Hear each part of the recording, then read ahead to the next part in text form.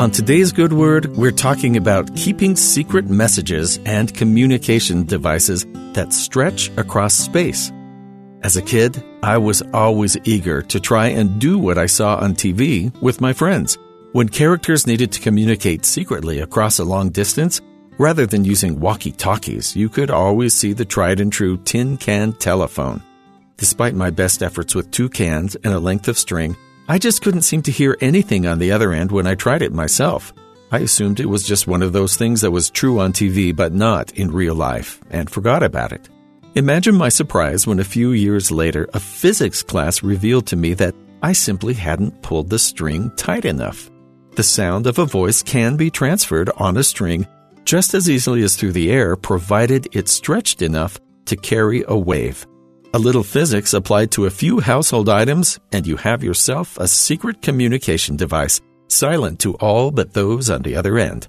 We typically divide our contact with others between public and private. I don't really mind if someone I don't know hears a presentation I give to an audience, but it's typical to respect some confidentiality in a 2-person conversation. Prayer is the same. Often we pray with our families or with a congregation, acting as one in our pleas to the Lord. But this doesn't mean that should be our only or even most common form of address to our Heavenly Father. In 3 Nephi chapter 20 of the Book of Mormon, Jesus Christ had commanded his followers to pray together, and they did so eagerly and with great power. But that was not the end of their prayer. And it came to pass that he commanded the multitude that they should cease to pray, and also his disciples. And he commanded them that they should not cease to pray in their hearts.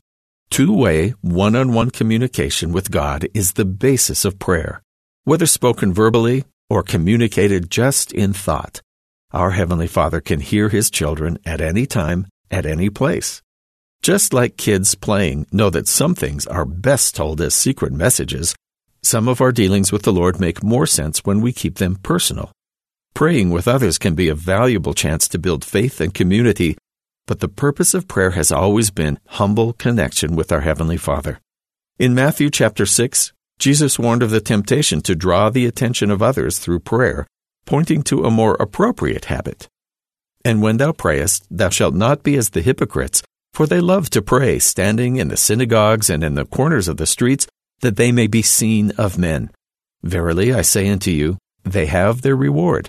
But thou, when thou prayest, enter into thy closet, and when thou hast shut thy door, pray to thy Father which is in secret, and thy Father which seeth in secret shall reward thee openly. We don't need to conceal our faith, but the purpose of prayer is to hear and be heard by only one person. Personal prayer only has enough room for 2 participants at a time, one on each end.